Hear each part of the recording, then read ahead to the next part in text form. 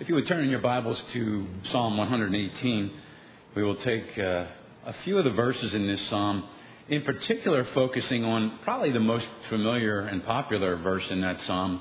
It's one of my favorite in the whole Bible, and that's verse 24. This is the day the Lord has made. We will rejoice and be glad in it. It's a great verse. I start a lot of my days with this because it's on a framed plaque in my kitchen. So I see it every morning, and I love to start my day just looking at that and reading that. But there's a lot of information in this psalm that gives us some support as to what is the meaning behind that verse 24. This is the day the Lord has made. We will rejoice and be glad in it. Because most of us, or at least I did earlier, would always think that if it was a nice, sunny, pleasant day, you kind of rejoiced and were glad over a brand new day. You woke up and it was time to go out and live and have a great day. Well, there's a lot more to it than that. Obviously, the Bible is very deep. There's a lot of spiritual meaning to everything in the Bible. And in order for us to get an understanding of what that verse, the ultimate essence of that verse, is to understand some more of the information preceding it. So let me read the first three verses of Psalm 118. And we'll see one word keeps popping up over and over. Oh, give thanks unto the Lord, for he is good, for his mercy endures forever. Let Israel now say that his mercy endures forever. Let the house of Aaron now say that his mercy endures forever. There's a few words in there that are repeated, but the one I'm going to focus on is mercy. That word is repeated 3 different times in those 3 verses. And, that's really the theme of the psalm. The psalm is really starting off with the theme of mercy, which, to remind us what the word mercy means, it basically means that I should be punished, but I'm not. I committed a crime, I should pay for it, but somehow I get let off the hook. And that's really the essence of the word mercy. And so the fact that God's mercy endures forever is teaching us here that it has no end. You are let off the consequences of sin, and it is forever that you will enjoy that mercy, so to speak. Well, that being the theme of the psalm and really the beginning of it, let's now jump to verse 20, which is a lot closer to verse 24, and try to build up to verse 24 so we understand it a little bit better. So let's go to verse 20 of Psalm 118. In that verse we read, "This gate of the Lord, into which the righteous shall enter. I will praise thee, for thou hast heard me and art become my salvation." Well, what is this gate? Well, it was referred to actually in a previous verse, in verse 19. "Open to me the gates of righteousness. I will go into them and I will praise the Lord." And then it says again, we just read it, "This gate of the Lord, into which the righteous shall enter." So this gate is talking about something spiritual, because it's not a gate that really would be literal or physical, because it's a gate of righteousness. So there's a metaphor being weaved in here already. This gate of righteousness in verse 19, the psalmist says, "Open to me that gate. I want to go into it."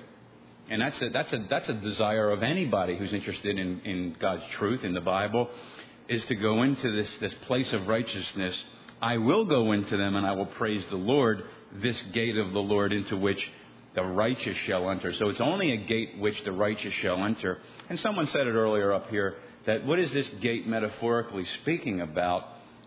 And I just passed a farm on the ride over here this morning, and I saw this beautiful gate in front of where a bunch of sheep were, behind on the side of the road.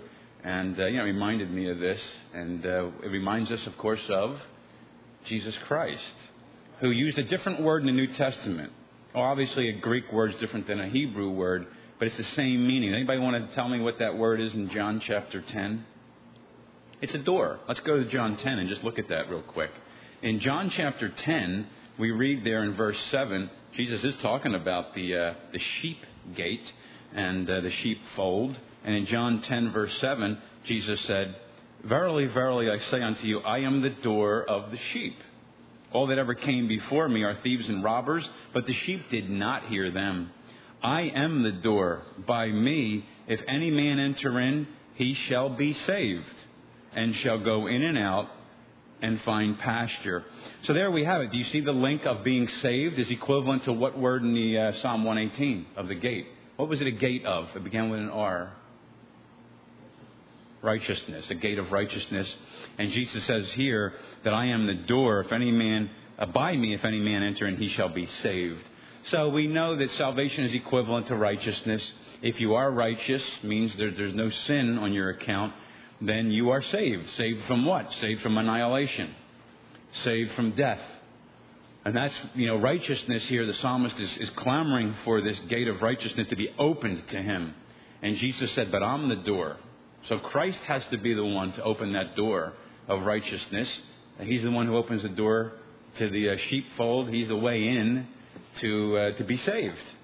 And we know that. And that's pretty simple. It's pretty obvious. But it's nice to build on this as we get closer to the verse we're trying to focus on today. Because then in verse 20 again, the gate of the Lord, the righteous shall enter. And verse 21 says, I will praise you, for you have heard me, and art become my salvation.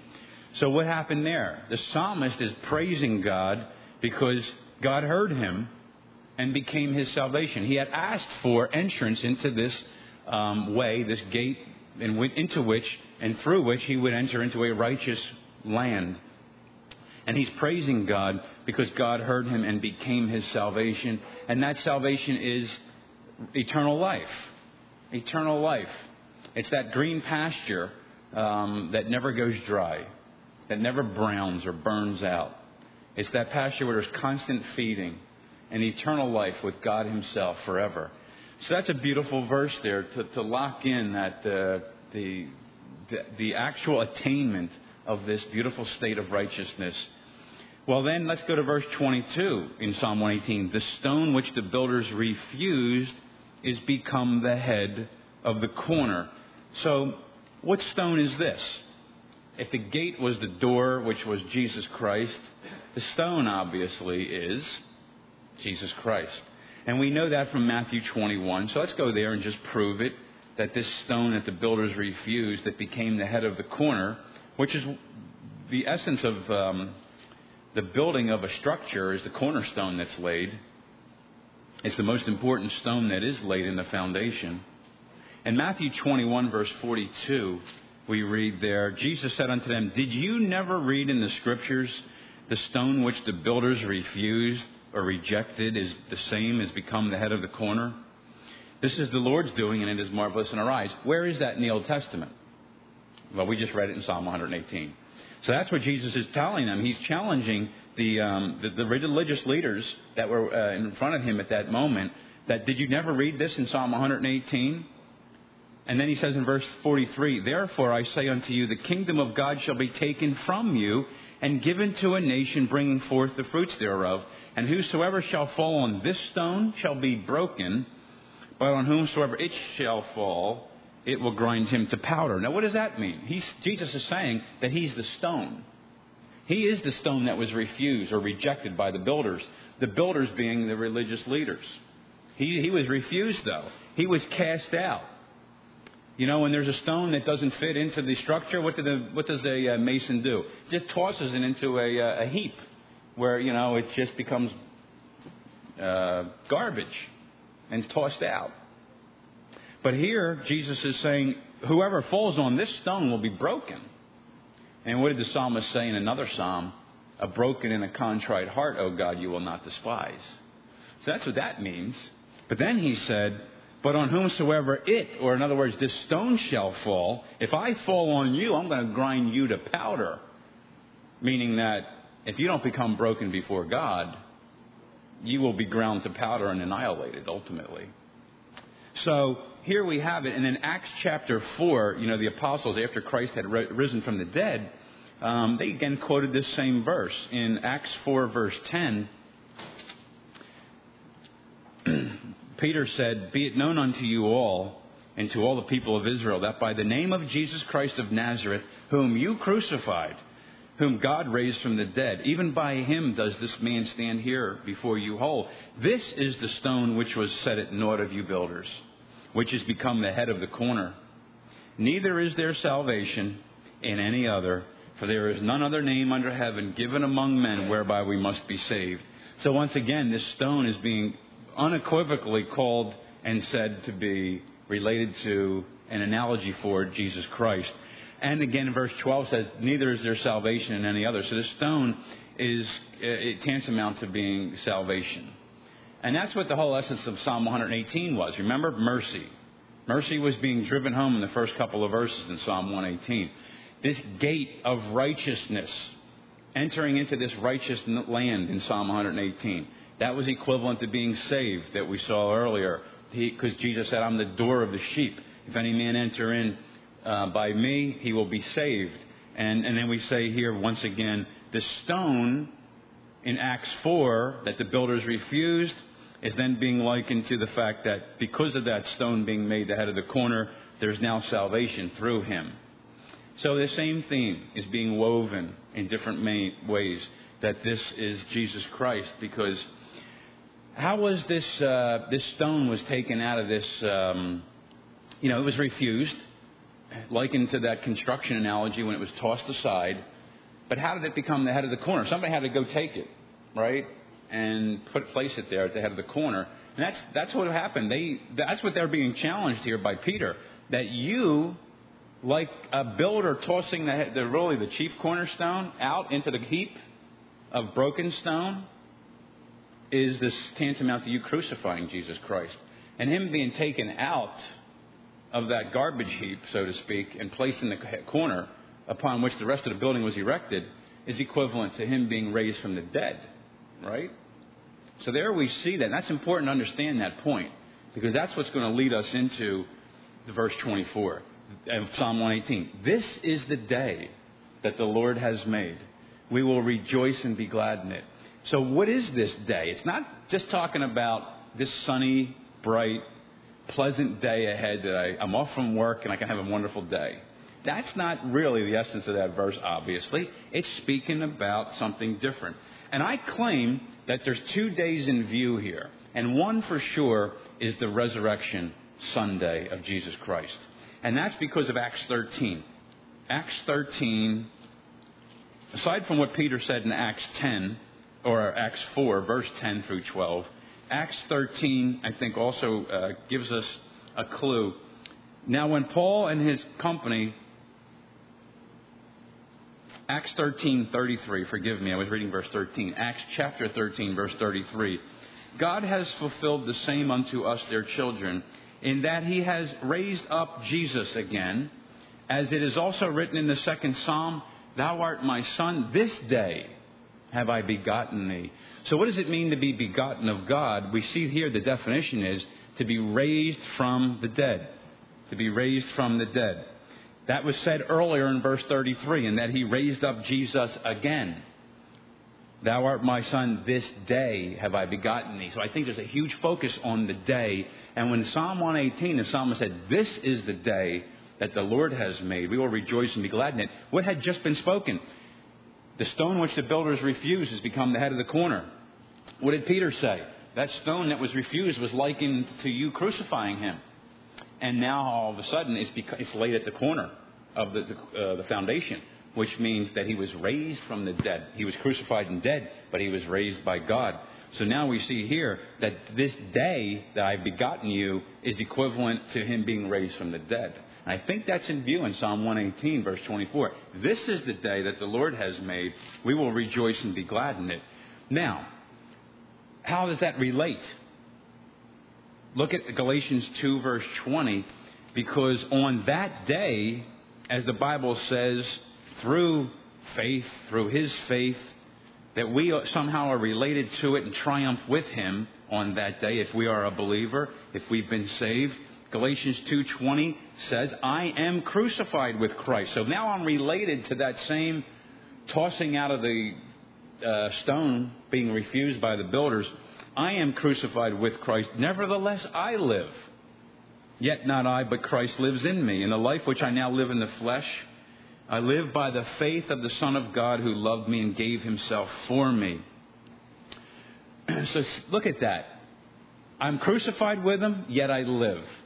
So it's likened to this fact that on this day, it was changed. Something was changed. And, even though day and night have always continued, what's the spiritual thought there? That day would never end. That there would never be darkness again. Night and darkness, though we still have it physically in the earthly realm and the astronomical reality of where we live and the solar system that God has created. Yet, the Bible tells us that there's forever this daylight now because of His resurrection from the dead. Let's go to Isaiah 60 and see why the psalmist was rejoicing over this day that the Lord has made. That's why he rejoiced and was glad. And there's so many beautiful relationships to what that day meant. In Isaiah 60 verse 19, we read, "The sun shall be no more thy light by day, neither for brightness shall the moon give light unto you. But the Lord shall be unto thee an everlasting light, and thy God thy glory. Thy sun shall no more go down, neither shall thy moon withdraw itself. For the Lord shall be thine everlasting light, and the days of thy mourning shall be ended." That's the eternal inheritance, is it not? The new heaven and the new earth. That's when that's going to become the ultimate reality. That's what that language is tied in so many other places in the New Testament too. When the sun shall no more go down, neither the moon shall withdraw itself. What's happening? We're getting close to that day when the eternal inheritance of the new heaven and the new earth is ushered in. And that's the other day I think is in view. In Psalm 118:24, "This is the day the Lord has made. We will rejoice and be glad in it." It was the day that God had begotten the Lord Jesus Christ from the dead, Resurrection Sunday. We call it Easter Sunday. And I think it's also talking about the day when the new heaven and the new earth are ushered in. Why do I say that? That's why we rejoice and are glad. That's why the psalmist rejoiced and was glad, because the end has come. The time for the wedding ceremony between the bride and the groom is finally here. And that's where these words, the phrase, rejoice and be glad, that's not found too many times in the Bible together like that. But the other places where it's found, remember Psalm 118, "This is the day the Lord has made. We will rejoice and be glad in it." And other places in the Bible that say rejoice and be glad, the same exact phrase, all relates to the new heaven and the new earth. Let's go look at that. Isaiah 65, verse 17. Isaiah 65:17. Look at the preamble here. "For behold, I create new heavens and a new earth." Is that not speaking about the eternal inheritance after this world on October 21st, 2011 is burned up in flames? And then Christ creates the new heaven and the new earth. "For behold, I create new heavens and a new earth, and the former shall not be remembered, nor come into mind." Look at the very next verse. "But be ye glad and rejoice." It's the same phrase as Psalm 118:24. "But be ye glad and rejoice forever in that which I create. For behold, I create Jerusalem a rejoicing, and her people a joy." Remember, He creates a new heaven and a new earth in verse 17. He says, rejoice and be glad over this. Well, it's also repeated in Revelation 19. The same phrase, rejoice and be glad. Let's go to Revelation 19, verses 1 and 2. Kind of get this setting, and then we'll jump to the verse where it is. Revelation 19:1. "And after these things I heard a great voice of much people in heaven, saying, Alleluia, salvation and glory and honor and power unto the Lord our God. For true and righteous are His judgments, for He hath judged the great whore." You can picture the time we're in here, the setting. The church is being judged. The end is come, which did corrupt the earth with her fornication, and hath avenged the blood of His servants at her hand. Now jump in the same chapter to verse 7. Here's our phrase, "Let us be glad and rejoice and give honor to Him." Why? "For the marriage of the Lamb is come, and His wife hath made herself ready. And to her was granted that she should be arrayed in fine linen, clean and white, for the fine linen is the righteousness of the saints. And He said unto me, Right blessed are they which are called unto the marriage supper of the Lamb. And He said unto me, These are the true sayings of God." So when's this consummation of the marriage? when this new heaven and new earth is created after that final destruction of this world, which we now know as October 21, 2011. So we're rejoicing. If you're a believer, you're rejoicing and you are glad over that day that's going to come. When you're finally... What do people say on this earth is the most special day of their life, typically? Their wedding day, don't they? Don't most people say that if they're married? My wedding day was the most exciting day of my life. Now, sometimes ladies will say that the day I gave birth to my first child, or all of my children, however many I have, that's a day I'll never forget too. But typically, for men and women, the most universally given answer to what is the most special day in your life is your marriage, the wedding day, the wedding night. And traditionally, which has always been the biblical way, that's when a wedding was consummated. Now today, that's lost its special meaning because most people today are engaging in relations well before marriage. So that it takes away from the specialness of that day. Listen to that, young people. It takes away from the marriage day when you have relations with your partner, and it's against the Bible, and the consequences are such that you lose that specialness of that wedding night. But Christ here is stating that rejoice, be glad, the marriage of the Lamb is come, and her wife has made herself ready. How did the wife make herself ready? Remember the psalmist in Psalm 118 said, "Open to me the gates of righteousness, and I'll enter in." I want to go in. And the righteousness here in verse 8 was what? The righteousness of the saints was pictured by the clean, white, fine linen that they were wearing. Pictured by that. So you see, it's all coming together here, rejoicing and being glad. And it's all because of salvation, having the eternal inheritance of a new heaven and a new earth. Psalm 118:24 said, "This is the day the Lord has made. We will rejoice and be glad in it." So not only was there a day that's pointed to in the past when there was resurrection of Christ, which sealed that eternal inheritance, but also the day that will come when the consummation of the marriage finally happens. But there's one more verse that follows that I want to lock it in and end this study with. In verse 25 of Psalm 118 says, "Save now, I beseech thee, O Lord. O Lord, I beseech thee, send now prosperity." Well, we're back to the word save, righteousness, salvation. Jesus said that in John 10 about being the door of the sheep. Neither is there salvation in any other. We read that in Acts. So here we see, save now, I beseech thee. It's tied into the whole meaning of why we rejoice and are glad.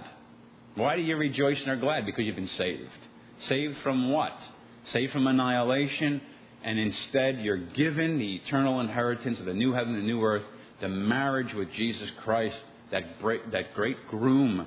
Psalm 31 verse 7. Let me just read that to you because that ties into what we just read here. Save now, I beseech thee. Psalm 31:7 says, "I will be glad and rejoice." There's our phrase again. In what? In thy mercy. For thou hast considered my trouble. And that is the theme of Psalm 118. Remember the first 4 verses of that psalm actually all have the word mercy in them in Psalm 118. For his mercy endures forever. For his mercy endures forever. Let the house of Aaron now say that his mercy endures forever. That's Psalm 18's beginning. And we're rejoicing and being glad because his mercy has been extended to you. And that's what it means. That you're going to be part of that great marriage supper of the Lamb. And one more, Psalm 32:11. "Be glad in the Lord and rejoice." There it is again. Rejoice and be glad. Why? "Ye righteous, and shout for joy, either upright in heart." Again, they're all tied into this. The words we've been seeing over and over again in this study. Righteousness, salvation. Remember, the gates of righteousness. Jesus said, "I'm the door of the sheep. If any man enter in by me, he shall be saved." And we see the word mercy. So the word mercy, righteousness, and salvation keep popping up over and over and over again in Psalm 118 and in the meanings behind the stone being rejected by the builders and in the meaning of the word rejoicing and being glad. As we tie that word and phrase around the whole Bible, Old and New Testament, we keep seeing the word salvation, mercy, and righteousness popping up over and over again. And at all points, this rejoicing and being glad has its ultimate pinnacle in the last day when the new heaven and the new earth are created and that great wedding night comes. It's an unbelievable anticipation for the believer. And I hope you're rejoicing today and being glad over that, because it is a wonderful thought. It's coming soon, and it's something that's going to be greater than anything you've ever experienced in your life, even your own wedding, in your own wedding night, when you consummated your marriage with your spouse. 1,000,000 times more ecstatic and exciting than that. And it's a good way to close any study when you can find one verse in the Bible that sums it all up. And I think in this study we have that one verse that exists that kind of really ties this together and gives us a nice thing to go home with or leave with. And that's Isaiah 25:9. So let me read that in closing. Isaiah 25 and verse 9. And this will succinctly put what I've been trying to say today. And it shall be said in that day. There's the day we're anticipating, the new heaven and the new earth. It shall be said in that day, lo, this is our God. We have waited for him, and he will save us. This is the Lord. We have waited for him. We will be glad and rejoice in his salvation. Couldn't put it any better. May God give you a rejoicing and glad heart today. If you're truly saved, you have wonderful things to look forward to. Amen. Okay, before we dismiss for a snack and a break, does anybody have anything they want to add, subtract, or discuss, or ask me about? Lester, do you want to take the mic? So people at home can hear you.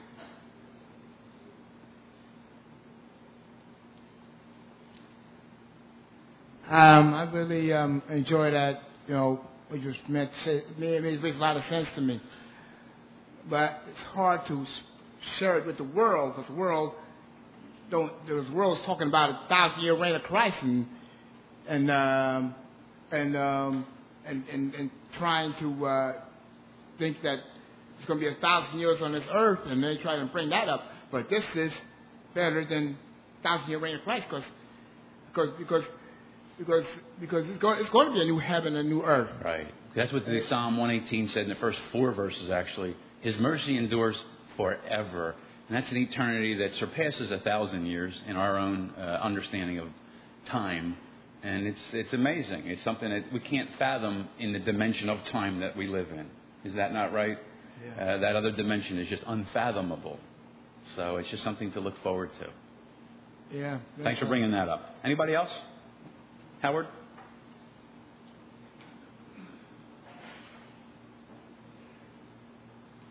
There are 2 areas that I would like you to expound on, if you could. One is, one meaning of that verse 23 would be the worldly meaning, which is kind of get up and be cheerful as the day is. As you started out in your teaching, you mentioned something along that line. Now, the other thing is that, what about those of us who are not certain that we are saved? Doesn't that speak to us there, in that Christ is our hope? And so we can hope for that in joy, knowing that we have a righteous, just God, and that there's a promise that there's going to be many, many that are going to be saved in these last days.